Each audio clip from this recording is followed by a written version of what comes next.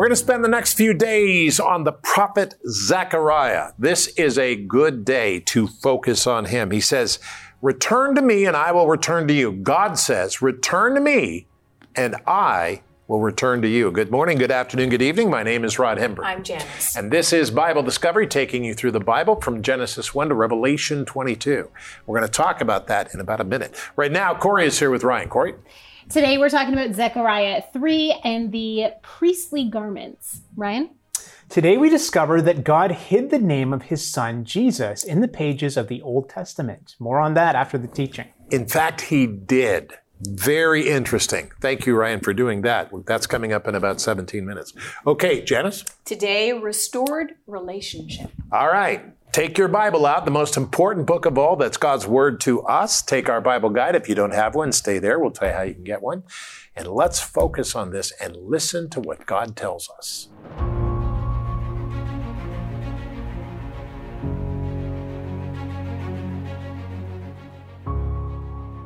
Zechariah 1, 1 through 6.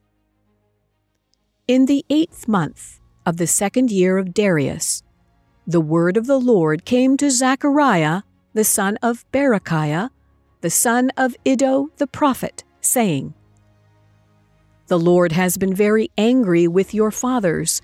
Therefore say to them, Thus says the Lord of hosts. Return to me, says the Lord of hosts, and I will return to you, says the Lord of hosts. Do not be like your fathers, to whom the former prophets preached, saying, Thus says the Lord of hosts. Turn now from your evil ways and your evil deeds. But they did not hear nor heed me, says the Lord. Your fathers, where are they? And the prophets, do they live forever?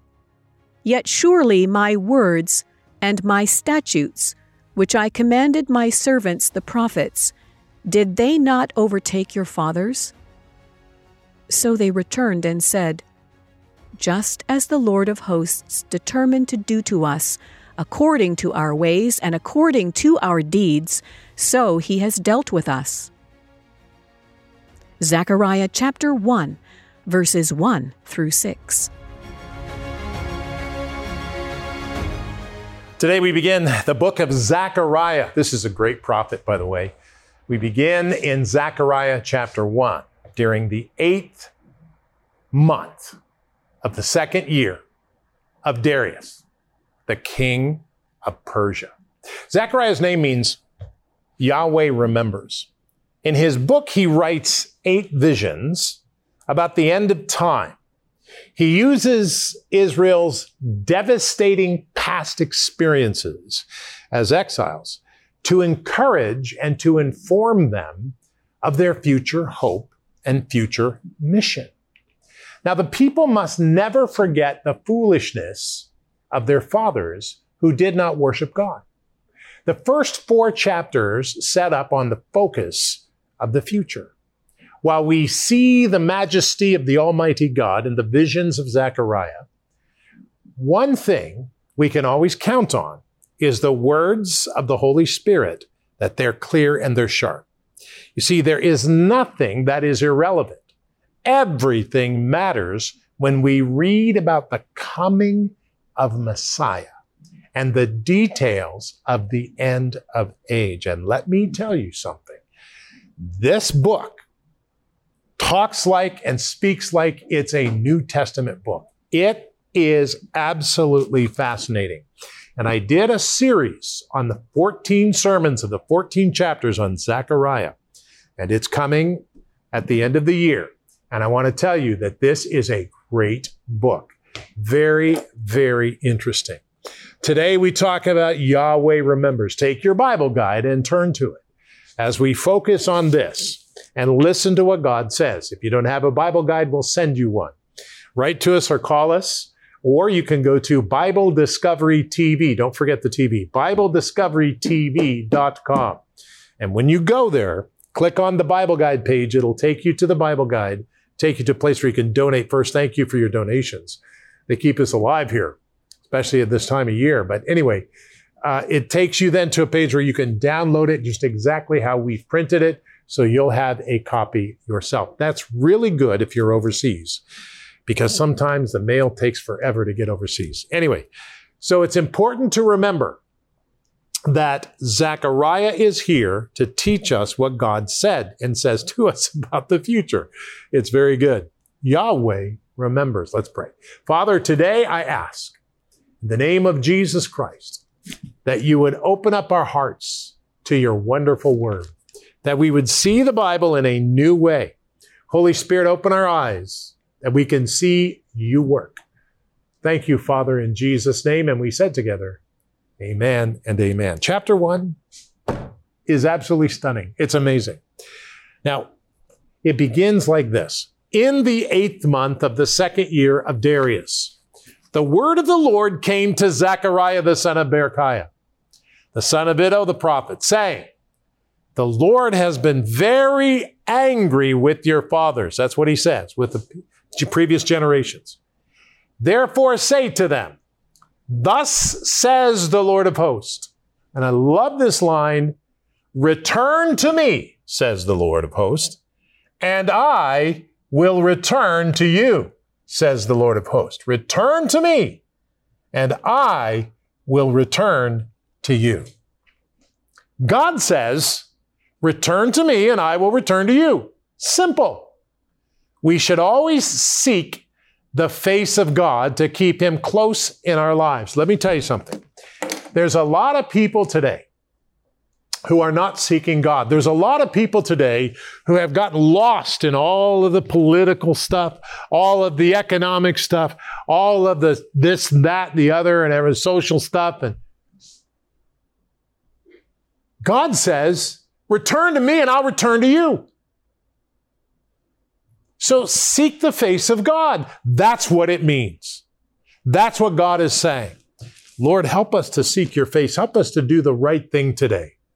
Help us to return to your word. Help us to pray today. Teach us your way. Show us your paths every day, Lord. In Jesus' name. Zechariah 1, verse 4. Do not be like your fathers, to whom the former prophets preached, saying, thus says the Lord of hosts. Turn now from your evil ways and your evil deeds. But they did not hear nor heed me, says the Lord.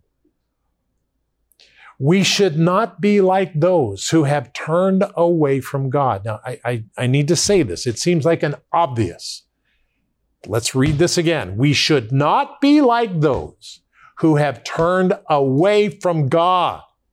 We should choose to turn towards God and his ways every single day. Let me give you an example.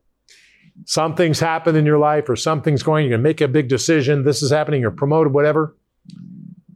Whatever it is in your life, when you read the Bible first and when you pray and you say, Lord, today this is going to happen to me, but I want to turn towards you. Do you know God will give you ways that you can turn to him and give him the glory in those situations? I want to tell you it's true. God will give you ways. You know, your life is not separated. You don't have a separate work life and a separate play life and a separate religious life. What's the separation? What's that about? You're one. Okay? It's all one. So let's keep that in mind. That's very important. We need to pray every morning and we need to ask God to teach us every morning through his word and read his Bible. That's very important. Zechariah 1, 5-6. Here's what it says. Your fathers, where are they? And the prophets, do they live forever? Yet surely my words, my statutes, which I command my servants, the prophets, did they not overtake your fathers? So they returned and said, just as the Lord of hosts determined to do to us according to our ways and according to our deeds, so he has dealt with us. In fact, he has. Now God's word lives. It's a really important word, forever. God's word lives forever. Future, past, present, it's forever. God has no grandchildren, but his word is available to everyone in each generation. I'm going to tell you something. In this generation, we got people, we call them Z's and X's, and I don't know. They come up with names for the different individuals. The naming of the individual is a big deal. Let me tell you what I think it is. I think it's people. children and fathers and mothers and grandfathers. That's what you have. But God has no grandchildren because every person has to choose who God is. Every person has to decide, who is Jesus Christ to me? Every person has to make that choice. So let me ask you a question. Who is Jesus Christ to you? Isn't that a great question? Who is Jesus Christ to you? How would you answer that question? Because the world and everyone around you is asking. Who is Jesus Christ to you? Father, I pray today you would help us not, separate our life. We got this over here. It's our work. Got that over there. That's what we play. Lord, our lives are one. We're not separate. We're one. Help us, Father, to integrate you into our lives. We want to return to you, make you first, and Lord, be the Lord of our life. In the name of Jesus Christ, by the power of your Holy Spirit, this is what we ask. Amen.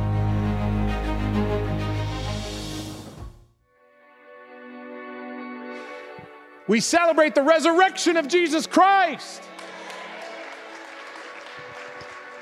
When you clap and when you get excited, you are celebrating life. Do you understand that?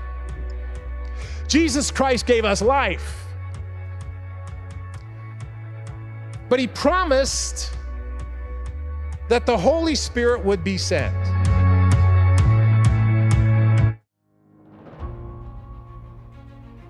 Welcome back to the program. Now, a while back, I did a segment which showed how two Old Testament prophecies limited the window of time in which the Messiah would arrive on the earth, which just so happened to coincide with Jesus' life on earth. And today I want to do a similar thing because not only did God reveal in the Old Testament a specific time that the Messiah would arrive, but also what his name would be. It's true. God actually hid the name of the Messiah in a couple of different places in the Old Testament. Check it out.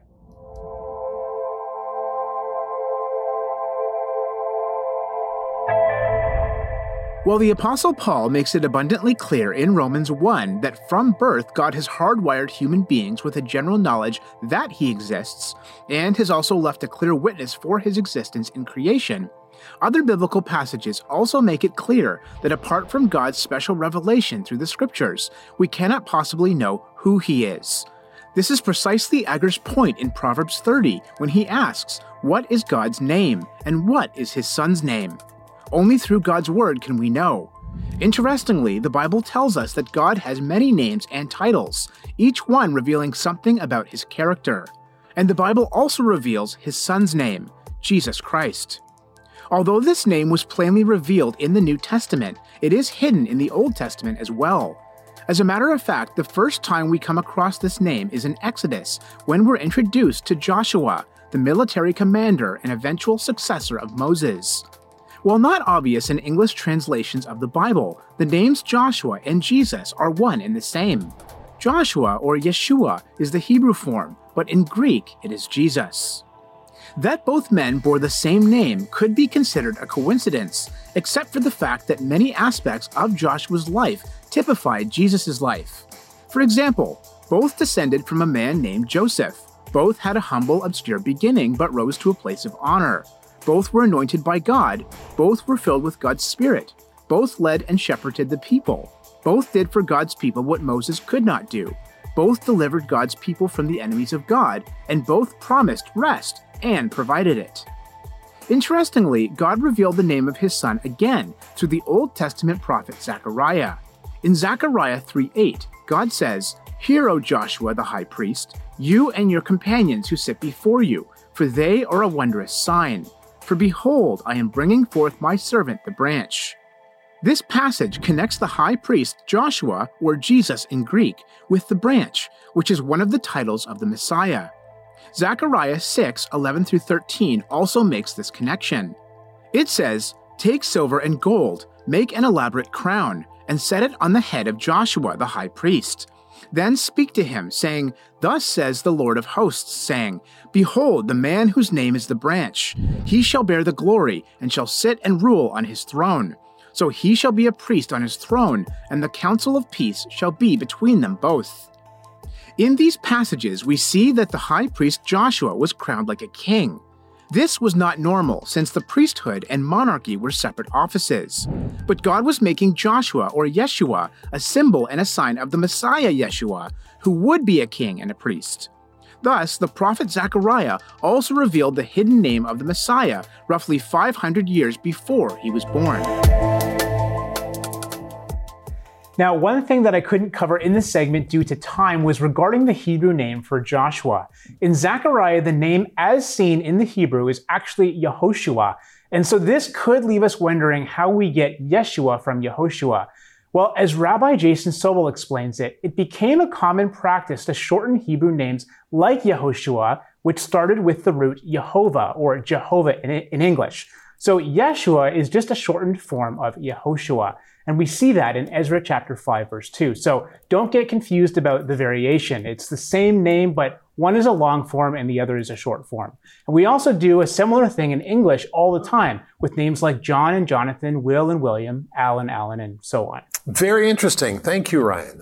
In Zechariah, we're starting this process. This is really good. All right, Corey, you're up. All right. Well, in Zechariah 3, we get this really interesting image in heaven where the high priest is clothed in dirty garments and God, changes his garments into clean garments. And there's this imagery that points to Christ as the coming high priest. We're told that this is all very symbolic right in Zechariah chapter 3. And later on in the New Testament, Hebrews will claim Jesus as the ultimate high priest, fulfilling these prophecies of Zechariah 3. So I wanted to focus in looking back not on these specific garments from Zechariah 3, but on the high priestly garments because they are very symbolic. So we're going to focus in on just one part of the garments today, the Urim and Thummim. The Urim and Thummim of the Bible are a bit of a mystery. They were held by the 9-inch square fabric breastpiece of the high priest's garb that was decorated by 12 stones, each carved with a name of an Israelite tribe. Despite extensive descriptions of the high priest's outfit, as well as the 12 stones, the Bible is surprisingly silent on the Urim and Thummim. What they were made of, how many of them there were, and their exact function are areas of debate. The only crystal clear thing about them was their purpose. They were to be used for making decisions for the Israelite nation. This decision-making was to be done in the presence of the Lord by the high priest at the request of the leader of Israel. How this process worked has been a matter of discussion. The Jewish Roman historian Josephus links the breastpiece with a special manifestation of God's presence that involved the glowing of the stones on the breastpiece and on the shoulders of the high priest. This association may stem from the possible meaning of Urim and Thummim as light and perfection. Other Jewish traditions envision messages from God being spelled out by a miraculous light, or a vision that saw the carved letters standing out from the names carved on the stones of the breastpiece. While these traditions are interesting, especially in the light of the potential meaning of Urim and Thummim, it's wise to examine the biblical passages that allude to their use. In 1 Samuel 14, King Saul inquires of God by the Urim and Thummim. When God doesn't respond, Saul gathers the nation for prayer and then sets designations for the Urim and Thummim. Urim will mean Saul, Thummim will mean Jonathan. Then the scriptures say they cast the lot between them. This term may explain the small number of mentions of the Urim and Thummim in the Bible. The phrases inquiring of the Lord and casting lots may refer to the use of Urim and Thummim depending on context. Casting lots was also a pagan form of divination, and as such was actually outlawed by the Mosaic Law. So how do we reconcile the apparent discrepancy between God outlawing divination while also sanctioning a certain kind of it? First, it's helpful to note that the Urim and Thummim were only to be used in the presence of God by the high priest and the leader of the nation. It was their way of deferring ultimate leadership to God's will. Anything apart from this was considered apostate. Second, the prophet Samuel's chastisement of Saul may be helpful here. He says that rebellion is like the sin of divination. How? Rebellion rejects the current authority and seeks to do things its own way, as divination rejects the proper methods of communicating with the spiritual world and seeks to do that its own way. So when it came to divination, was Israel willing to follow God? Or would they make excuses to justify becoming like the cultures around them? Now listen, I know that this is not all of the information that I possibly could have grabbed from history and specifically from Jewish tradition to kind of help explain the Urim and Thummim, because there's some really interesting, wild, ancient theories out there. But I am working within a limited time frame and pulling the most pertinent information. So don't come for me if you're thinking about it. But I want to say also that the high priest's garments are extremely symbolic. So it would definitely be worth a study to look at more than just the Urim and Thummim, because Christians have look back at the descriptions of the priestly garments in Exodus and Numbers and Deuteronomy and seeing how they really do foreshadow Christ in a lot of really interesting ways. So it's definitely worth a study if you ever had the time. And this study is very significant because that's probably one of the questions I get a lot on the prayer meetings and all of that, is the Urim and the Thummim. Like, what is the deal with that? What's the deal with that? And there's a lot of speculation on it, but we really don't know. Now, there are some people, some Jewish rabbis who've talked to me and insisted that this is what it was, this is what it is, and all of that. Because there's a theory too that comes from the later Talmud that talks about how the Urim and Thummim were actually 4 stones, not 2 stones, and they had Abraham, Isaac, and Jacob's name on them, plus the word tribe, and then every letter of the Hebrew alphabet was represented, so God would give messages highlighting these letters. Interesting, but definitely extra biblical theories that don't necessarily mesh the best with what we see the Urim and Thummim being used as, for example, in 1 Samuel with Saul and Jonathan, where he just gives, the Urim is him and the Thummim is Jonathan. And so you always have to compare it. I'm not saying that it's not that. So again, don't come for me, but there's some really interesting theories that have gone around. But I think it's important to remember that we confine our teaching to the 66 books. And that's really important. I can only say for sure what we read about in the scriptures, and then everything else, including my own theories here, are speculation. Yeah, very interesting. Thank you so much, Corey. Okay, Janice? This is all about a call to repentance in the first chapter of Zechariah. And imagine the creator of the universe saying, "Return to me, says the Lord of hosts, and I will return to you." Are you somebody that once followed God, that once thought that you would want a relationship with him and you strayed off the path? This isn't even where I was going to go today, but I feel as though I need to challenge you that you haven't gone too far. God says, "Return to me, and I will return to you." When you come back to God with a repentant and humble heart, he will come back to you. And so just call out to him today, dear one. You haven't gone too far. Come back to the Lord today. Don't wait. We're not promised tomorrow, are we? Come back today. Do not wait. Now, Zechariah was a contemporary of Haggai. Yesterday, I talked about Haggai talking to the people about, why are you so concerned with your paneled houses and making your places great, and your comfort comes first before rebuilding the house of God to glorify God. And that was a good directive, and we learned a lot from what Haggai said. And now we see Zechariah, who is the contemporary of Haggai, speaking to the same group of people. They were discouraged. They were really discouraged. And Zechariah, like God, because God was speaking through Zechariah, was not just interested in the building of the physical temple, because he knew that nothing would be impossible with God. He could energize the people and give them the strength to rebuild it. But God and Zechariah were more interested in rebuilding the relationship between God and his people. So therefore, we read in verse 3, "Return to me, says the Lord of hosts, and I will return to you, says the Lord of hosts." This is restored relationship. The Bible tells the story of God's redemptive plan, and it culminates with God's victory over evil and salvation's for all of us through his Son, Jesus Christ. Salvation through Jesus Christ. This is what we teach and stand on here at Bible Discovery. We're a family who is committed to God. Through his word, each one of us has been personally healed and changed through his word. And what an honor and a blessing it is. You know, we don't always get it right. We're people just like you. We're a family just like yours. We don't always get it right. But I'll tell you one thing.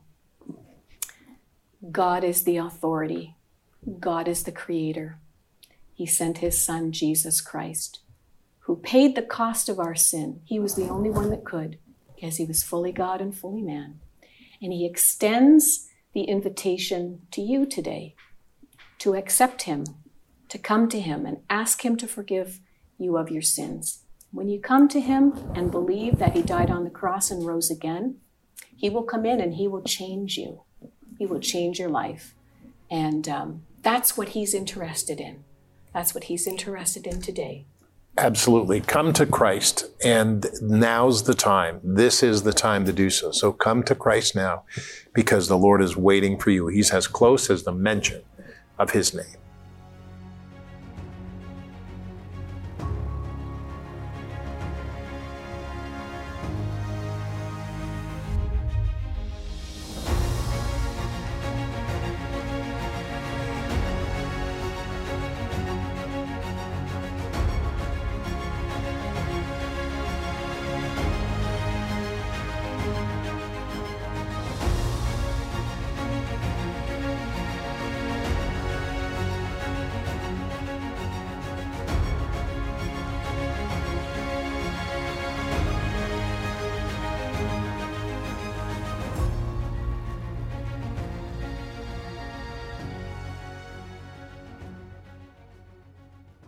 You know, today it's important when we pray that we ask God something very significant. And here's what I want to pray. Would you join me? Let's pray together. Lord, I don't want to do foolish things. I really don't. Lord, I pray that you would help me not to do foolish things, and that you would help me to serve you today, to do your will, and that your kingdom would come and your will would be done on earth as it is in heaven.